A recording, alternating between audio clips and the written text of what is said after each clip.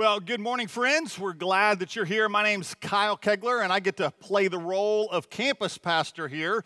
And we are doing something a little bit different during the month of July. So all four of the campuses, Frisco, Plano, Dallas, and Fort Worth, are all kind of going offline for every Sunday in July. And the reason we did that is as the staff and the elders and the campus schedulers kind of talking about what would be helpful for the summer, we just thought, hey, this would allow all the campuses to kind of address their number one need. What is it that specific to these campuses can we talk about? And so we're going to do 5 weeks, and we're going to do a series called The Outsiders. And we're going to take 5 stories out of Luke, and we're going to just look at Jesus.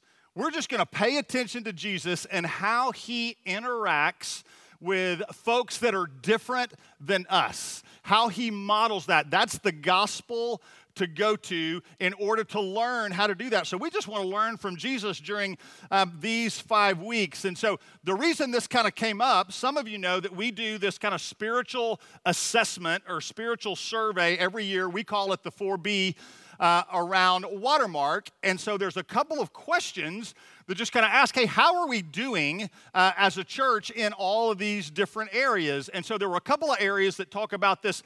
How do we engage with outsiders? And so I just want to show you a little bit of the results here. And we decided as kind of campus leaders, hey, we think this is our number one need, is that we need to spend 5 weeks in July talking about how do we grow in this area. So the first one is this year, how often have you shared your faith? And the reality is that only about 26% of us has shared it more than once a month.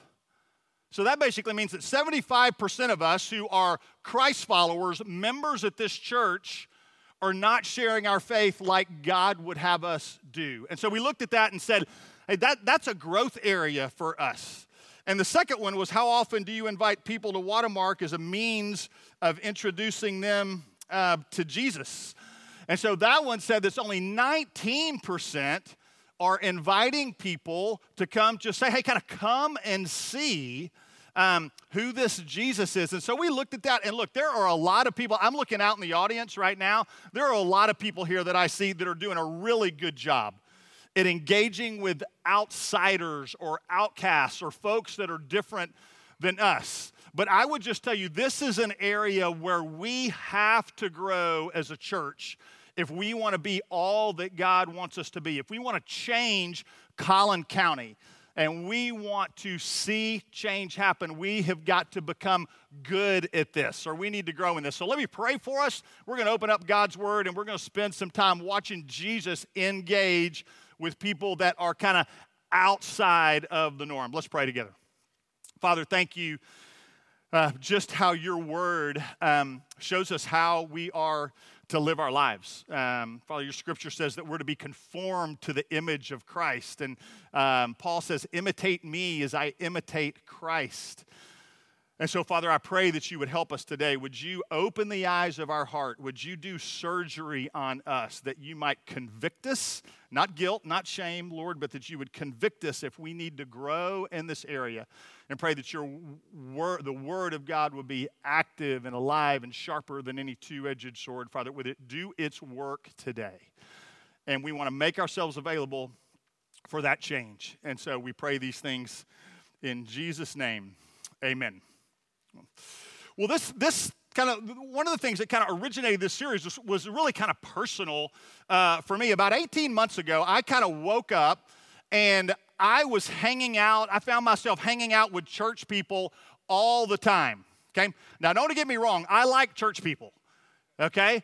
But it was all I was doing. And my background, for some of y'all that know, is I was on Young Life staff for 10 years. And so every single day, from the age of 27 to 37, I would pull my car up to Lake Highlands High School, and I would get prepared to go, and I would pray to go into a place where the common question is, don't you have any friends your own age?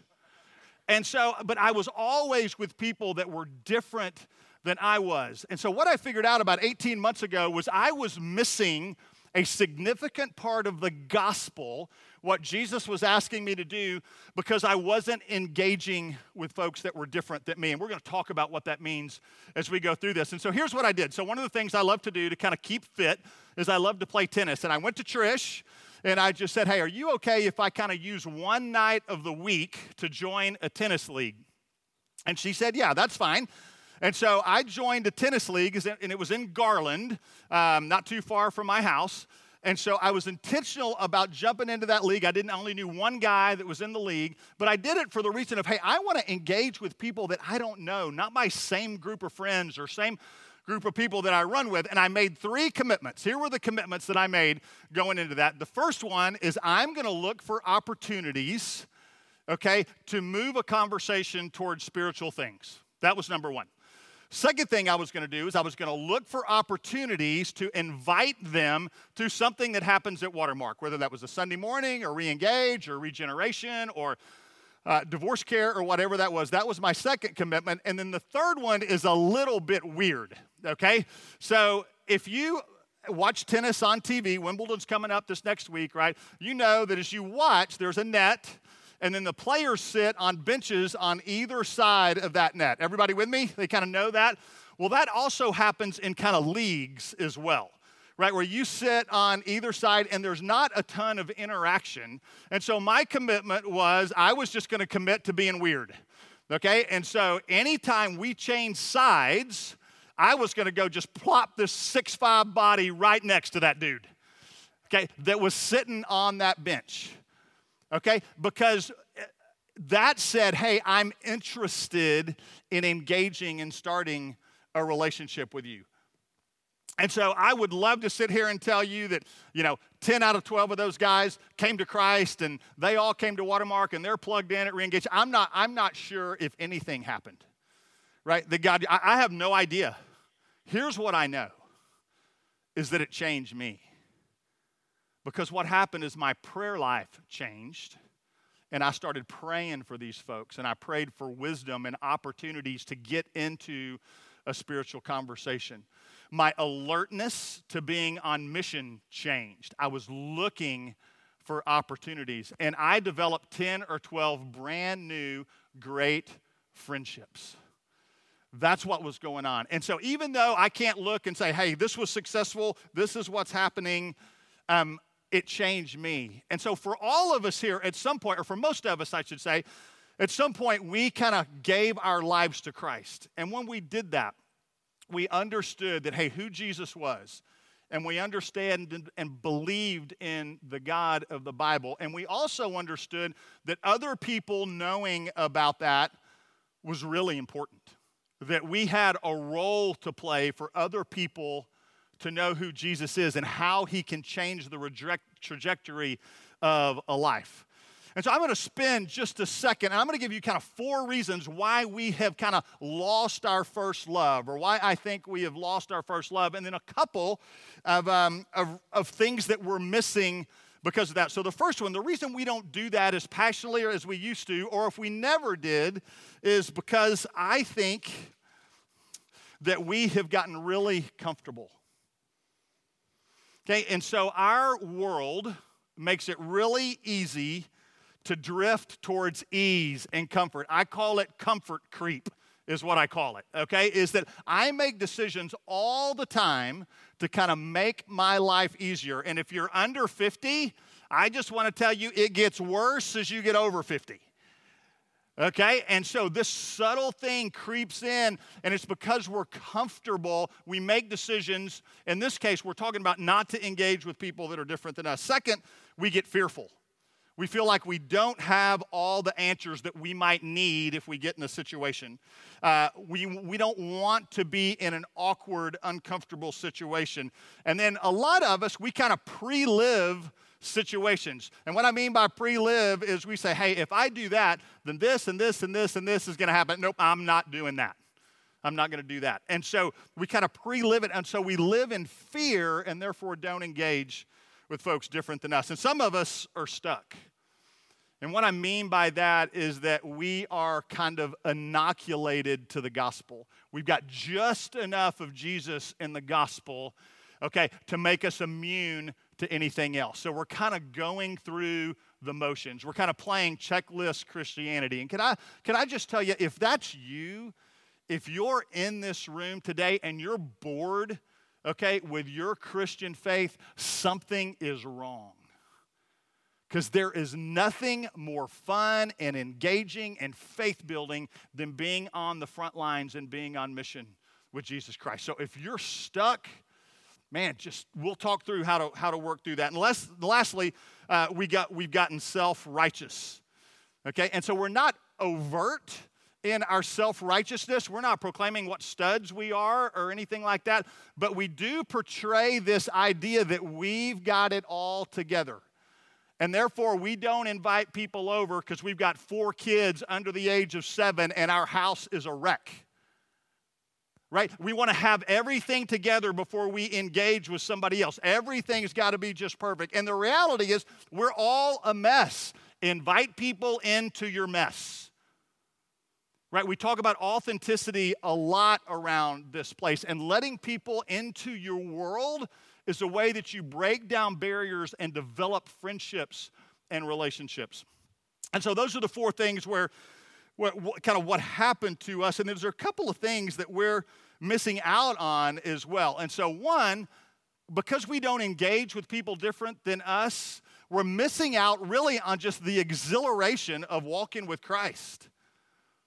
Like I said before, it's really fun to be on the front lines with Christ. Anytime I get a chance to have a spiritual conversation, my heart starts beating a little faster, and I'm thinking, hey, which way is this going to go? Is this going to go well? Not going to go well? My heart's beating a little bit.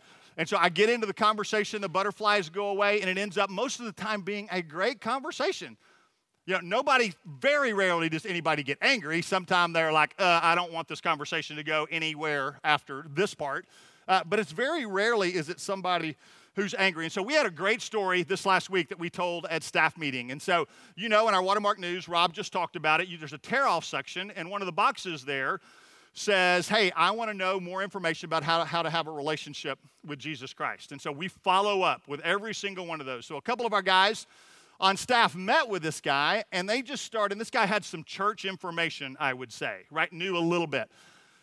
And these guys met with this guy for about an hour, and as he began to understand grace and freedom and forgiveness, and so these guys just said, hey, this guy progressively got excited, and oh my gosh, I can't believe that. To the point that they said by the end of the conversation, this dude was giddy, right, about what he had just read and understood for the first time. And not only was he giddy, but the 2 guys that were on staff were giddy because they got to be used in that situation. And so walking with Christ is an adventure, and don't miss out on how exhilarating it is to be on the front lines with Christ. And the other thing that we miss is we really do miss an opportunity for God to grow us. If we don't live on the front lines, if we don't take some risks, we stunt our growth, our faith. And so there's a formula that I kind of have. It's just really simple, that risk-taking equals faith growing. Okay, when you put yourself out there, when you take a risk and you get those little butterflies and that heart's beating a little bit and you step through that, that builds your faith. When God comes through, we've got a situation right now in our family. So one of my daughters just graduated from Texas A&M and she took a job. It's a great job, but from Dad's perspective, there's a problem. It's in Raleigh, North Carolina. Okay, and she is about to pack up her car, and she's about to drive up there, and she doesn't know anybody where she's going to work. She doesn't know roommates. She doesn't know anything.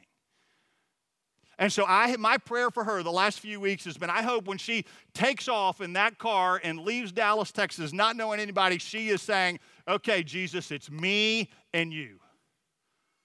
That's what I want her to do. And then I bet you in 3 months or 6 months at Christmas or whatever, when she's back here, she's going to say, hey, you wouldn't believe what God has done in my life in these few months when I went out there. And so risk-taking equals faith building.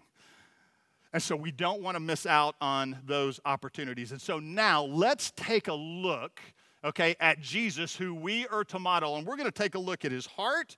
we're going to take a look at his eyes, we're going to take a look at his feet, and we are going to take a look at his mouth. And so we are going to start, before we get to Luke 5, in Luke chapter 4, 16 through 19, just to kind of set up.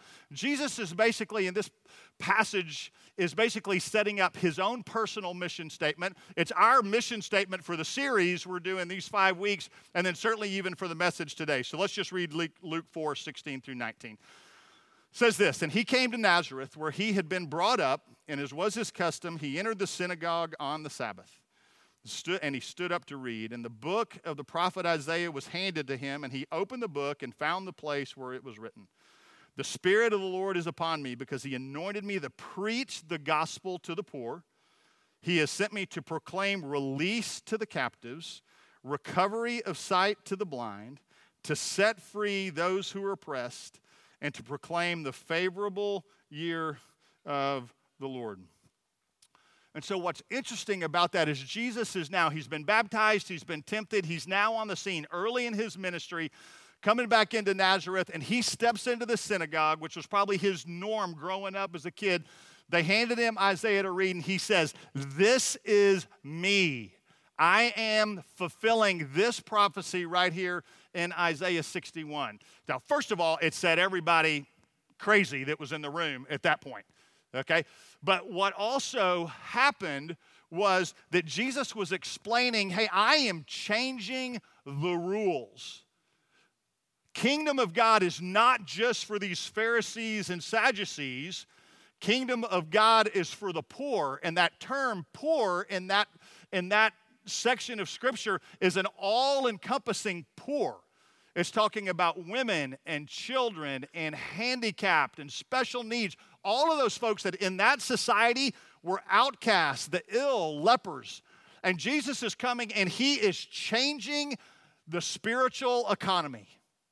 And he's saying, I am coming to minister to the poor and I am coming to set people free. So don't just think set prisoners free. An all-encompassing freedom.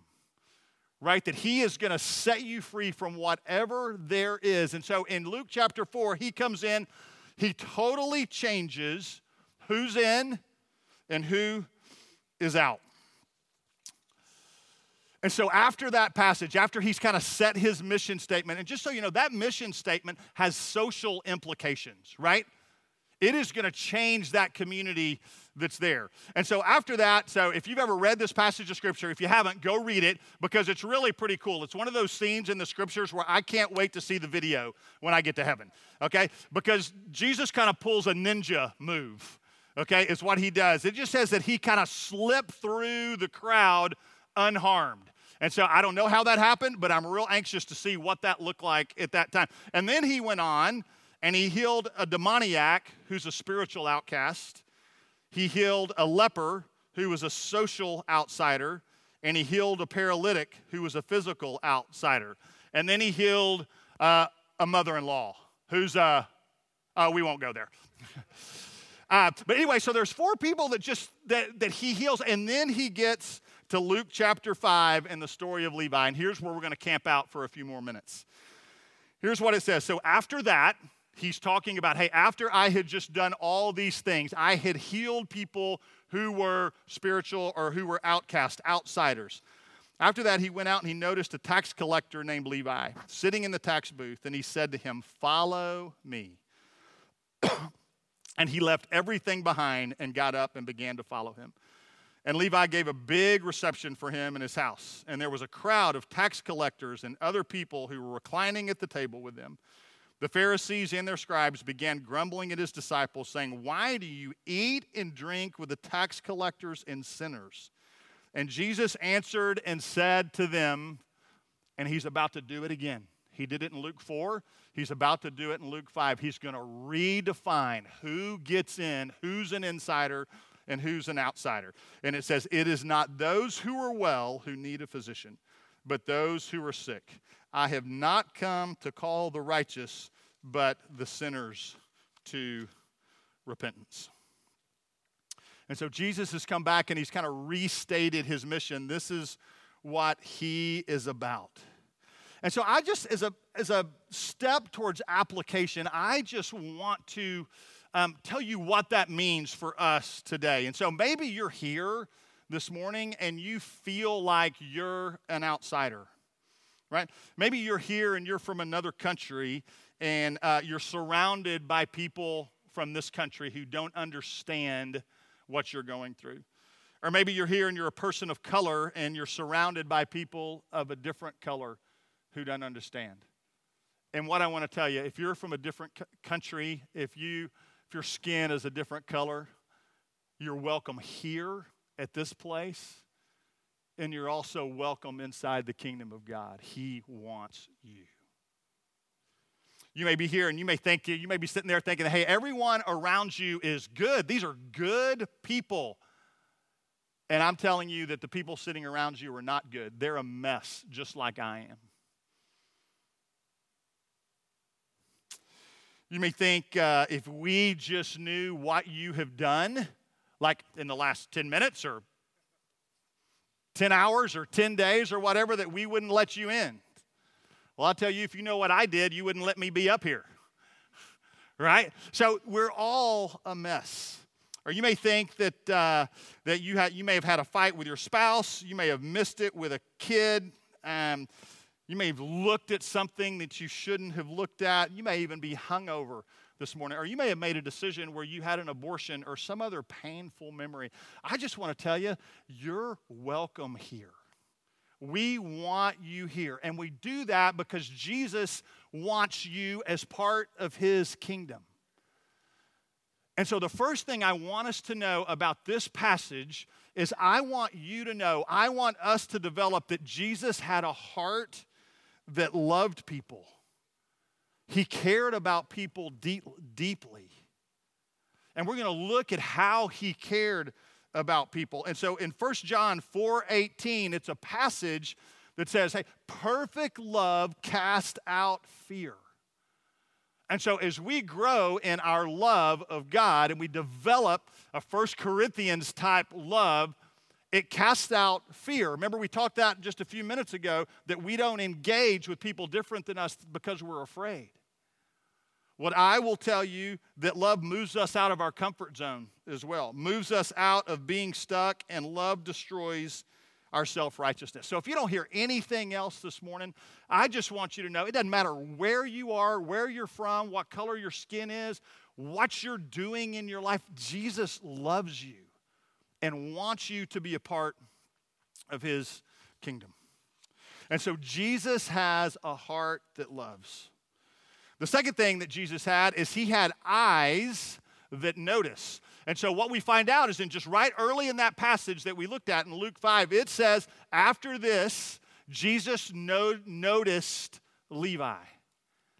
Okay, and what you need to know about a tax collector during those days is Rome was the occupying force in Palestine in those days, and in order to enforce tax collection, okay, the military had a tax collector that was Jewish, okay, but the military enforced the collection of taxes through this tax collector. So what happened was the tax collector gathered what Rome needed to fill the coffers in Rome, and then said, hey, you can charge whatever else you want to these people, and that's what you can take home.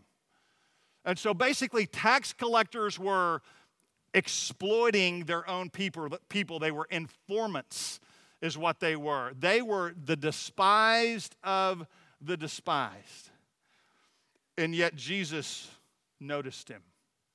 His eyes noticed him. And so I just want to take a second, and I want to ask you how you're doing at noticing people by giving you a couple of examples. Now, I'm going to start meddling here a little bit, and it may be a little painful, okay, as we talk about some of the things that I do that I need to repent of and change. But these may be some good ideas to help you have eyes that notice people.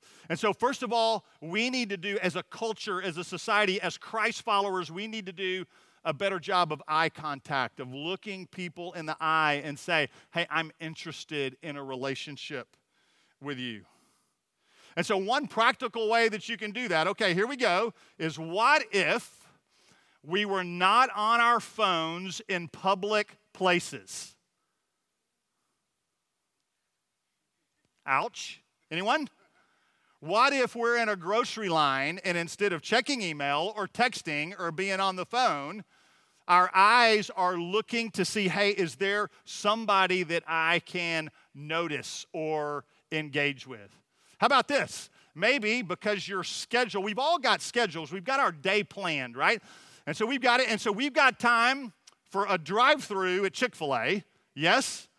What if we parked and went in with some people and went in to intentionally be with people that we don't know? Body language, right? Eye contact. What if we did those things? What if we, what if we did those things? And so here's what I want to challenge you to do. One, we all have our routines. Microsoft, right? Calendaring. We've got everything planned for the day, right? We've got all that. What if we were looking, we have our day planned, but we're looking for divine interruptions? That we're so paying attention to our relationship with God that we're looking for opportunities to engage with people. And so you guys get to see Wags, Todd Wagner, and JP on the screen all of the time. There is nothing more fun than going to lunch with those two guys.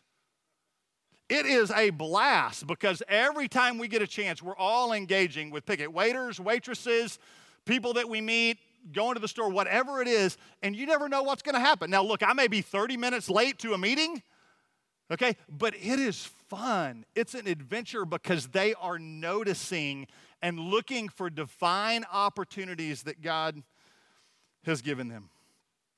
And so we need to have eyes that notice. We need to get out of our routines and open our eyes to divine interruptions.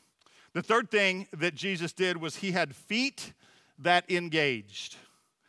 And so, as you know, so the tax collectors got some kind of booth or some kind of table or something, and the Jews would come up and they would pay taxes, but they only did that once a month or once a quarter or whatever, whenever the taxes were due. But the rest of the time, let me tell you what it looked like. It looked like you walking into the mall and you see a person with their clipboard that wants to take a survey from you. Right? What do? We're doing that, right? We're avoiding. That's what it looked like around the tax collector's booth. Folks were walking by and avoiding the tax collector because of who he was. And Jesus does just the opposite. Jesus goes right up to that table and he engages with him. And so some of you now are thinking, okay, but you're asking me to be weird. Okay? That's what you're thinking. You don't have to be weird. Okay? The scripture says, Ephesians 4:32, let no unwholesome word proceed from your mouth, but such as is good for edification according to the need of the moment. What does the moment call for? Okay? 1 Thessalonians 5:14 says, admonish the unruly, encourage the faint-hearted, help the weak, and be patient with everyone. So our job is to be walking through our day. We've got our plan, okay, to notice an opportunity and then to be able to say, hey, God, what does this opportunity call for as I engage this person that looks different than I look? And so I don't know where you are as you think through those 4 reasons that we don't do this. But one of the great parts about this passage of Scripture is Levi's response to Jesus. After Jesus noticed him and he engaged with him, Jesus said to him, hey, follow me. And it just says that Levi just left everything and followed him. And so as you think about engaging with folks that are different than you, what does repentance look like for you?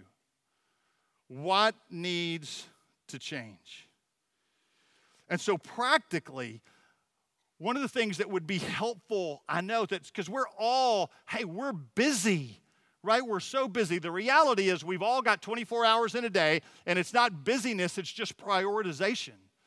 And so one of my challenges today is let's make a priority of hanging out with people that are different than us. But align your life. And so in my case, I love to play tennis. That happened. And so I just said, hey, can I move my tennis game to a place that would put me in a place with folks that are different than I am. It may be for you as a mom of young kids. It may be, okay, that you invite a different set of friends over for a play day, new friends from school or wherever that is. It may be that you're in your neighborhood and you don't know your neighbors very well and you're intentional, okay, about asking them to come over, okay? And hey, let's just start getting to know one another. It may be in here. Here's a great idea. How about this? Okay, we do meet and greet every single Sunday, right? Let's just say ahead of time, you say, I'm going to take 2 Sundays a month, and I'm going to keep asking people until somebody goes to lunch with me. Right? And just use the time. Just schedule it. And just say, hey, I'm going to plan. I'm not going to get home till 2. As soon as church is over, I'm going to ask some people at meet and greet or that I meet, just, hey, let's go to lunch. Man, that's old school, but that's good. Right? That's really good. And so Jesus had feet that engaged people. And so if those things don't make sense to you, how about just using some of our Watermark partners that we have here? So we have a great relationship with Prestonwood Pregnancy Center. That ministry is doing amazing things. And that will put you, if you volunteer at that place, it puts you in touch with folks that look different than you, live different than you do. If you can jump in at Sigler, which is our elementary school that we partner with in Plano ISD. You can jump in with ISI, which is our international student ministry that we have at UTD. We have a bunch of families that have adopted kids from China, and it's awesome what's taking place. And so we give you all these opportunities to help you engage. The last one is, and thank goodness Christy gave me permission today to go public with this. Our clinic's been open for about 4 weeks, but she's like, Kyle, we don't have the supplies yet. And we don't have everything that we need. And so I texted her this week and I said, Christy, we're doing a 5-week message on interacting with the outsiders. Can I tell our people? And I finally got a text yesterday that said, yes. We can use the clinic. So for those that y'all don't know, it's a Watermark urgent care clinic. And it's for people that are underinsured and people that are not insured. Okay, and they need volunteers. And they need volunteers to follow up with people who have come to the clinic. They've got their diagnosis, but we need people to be part of a team that just follows up and said, hey, are you doing okay? Can we help you with anything else? Okay, oh, you're having some marriage stuff? Hey, we've got Reengage at our campus, and it's a follow-up team, a connecting team to follow up. Easy way to get connected with other people. And so one of the ways that you can do is you can volunteer there, or you might just go to the school where your kids go to school. Get with a nurse.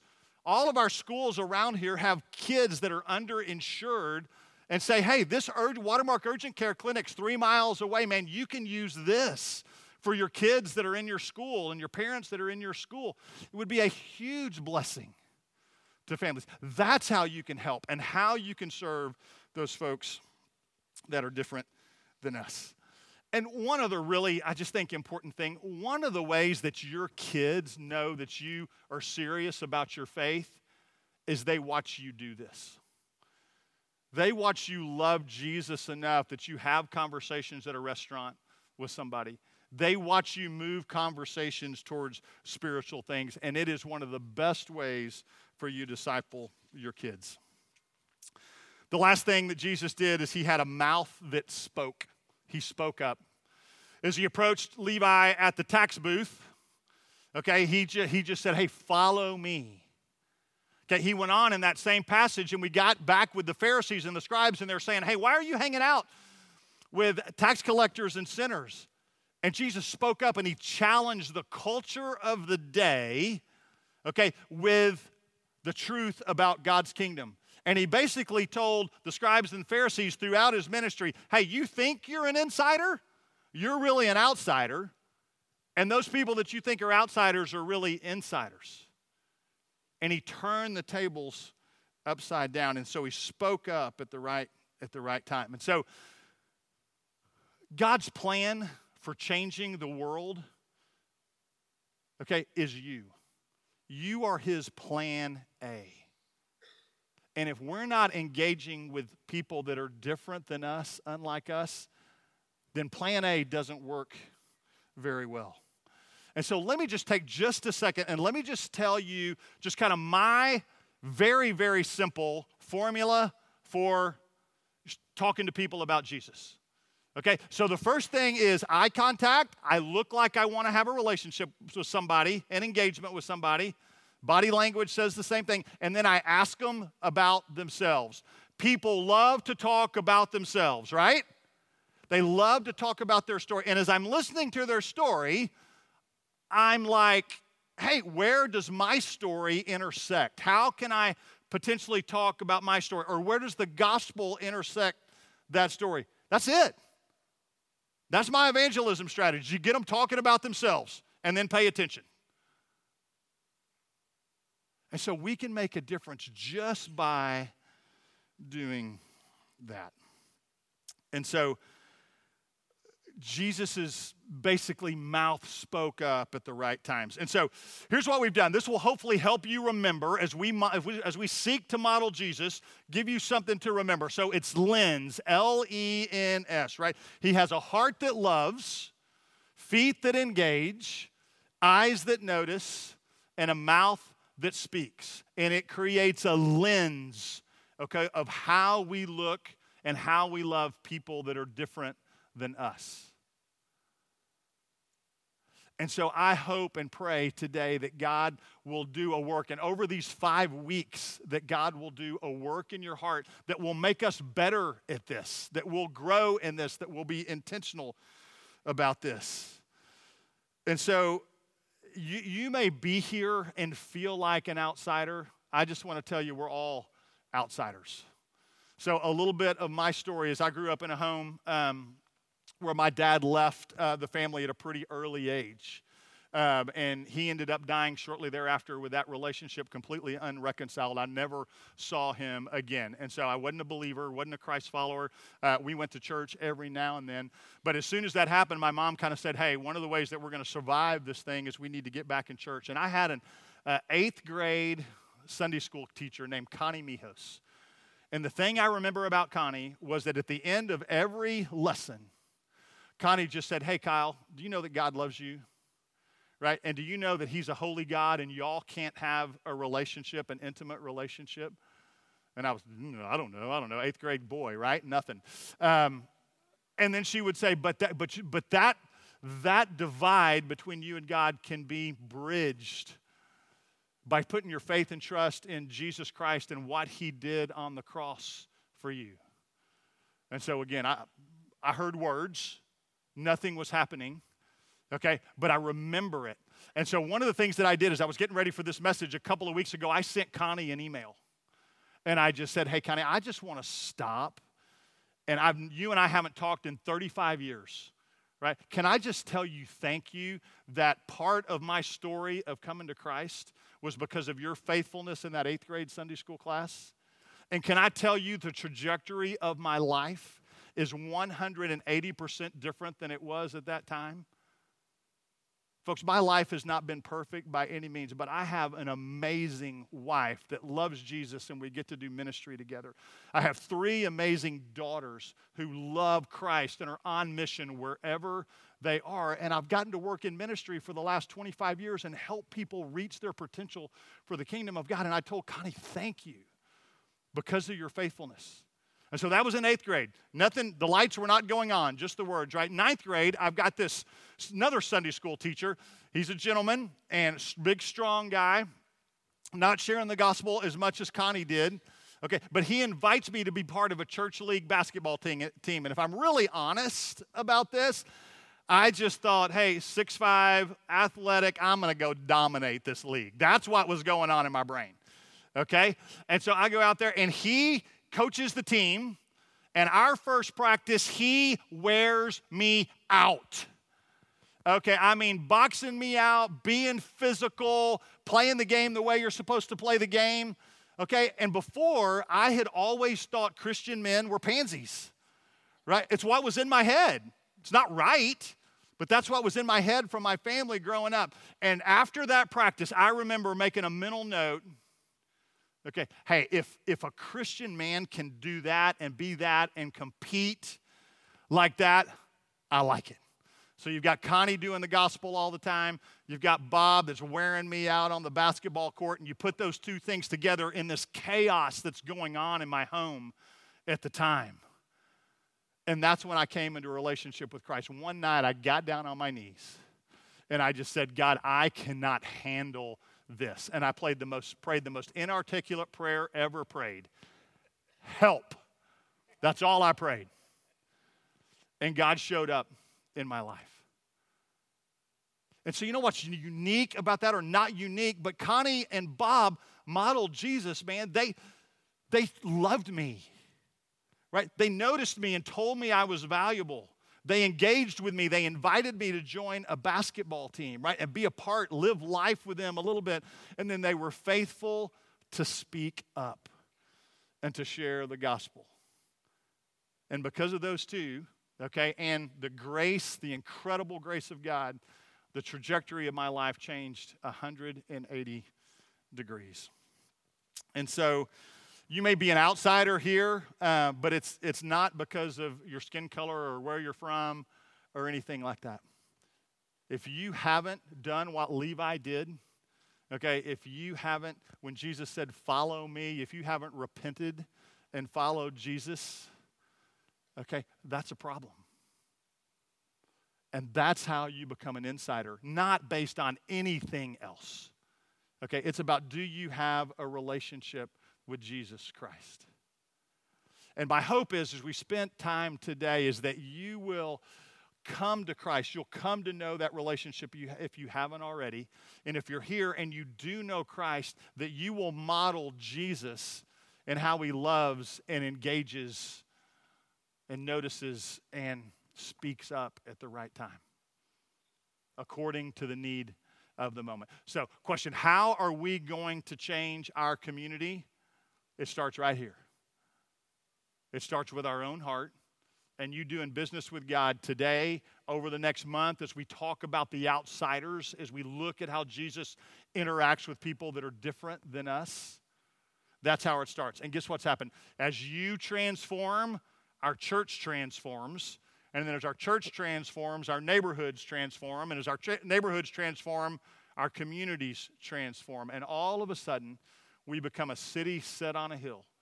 And anytime people are in need in this community, they're like, I can go to that place, Watermark, Plano, and they will help me. And they will serve me. And they will love me and tell me what's true about life. Let's pray together. Father, thank you for your word and just how it is active, sharper than any two-edged sword. Father, it pierces, and I pray that we would respond to your movement, your conviction in our life, not with, as I prayed before, as guilt and shame, Father, but with conviction to change, to grow, to be better at what you've asked us to do, which is engaging with people that are different than us, that look different. Father, so I just pray that you would help us. Would you help us do that? Father, I pray that our church would be a city set on a hill, that anybody in Collin County that finds themselves hurting would make a beeline for our doors, and they would be engaged by people that love them and will serve them and will give them truth and grace so that their life might be transformed. Would you use this place, Lord, as a way to transform our community? But it starts with us. We pray this in Jesus' name.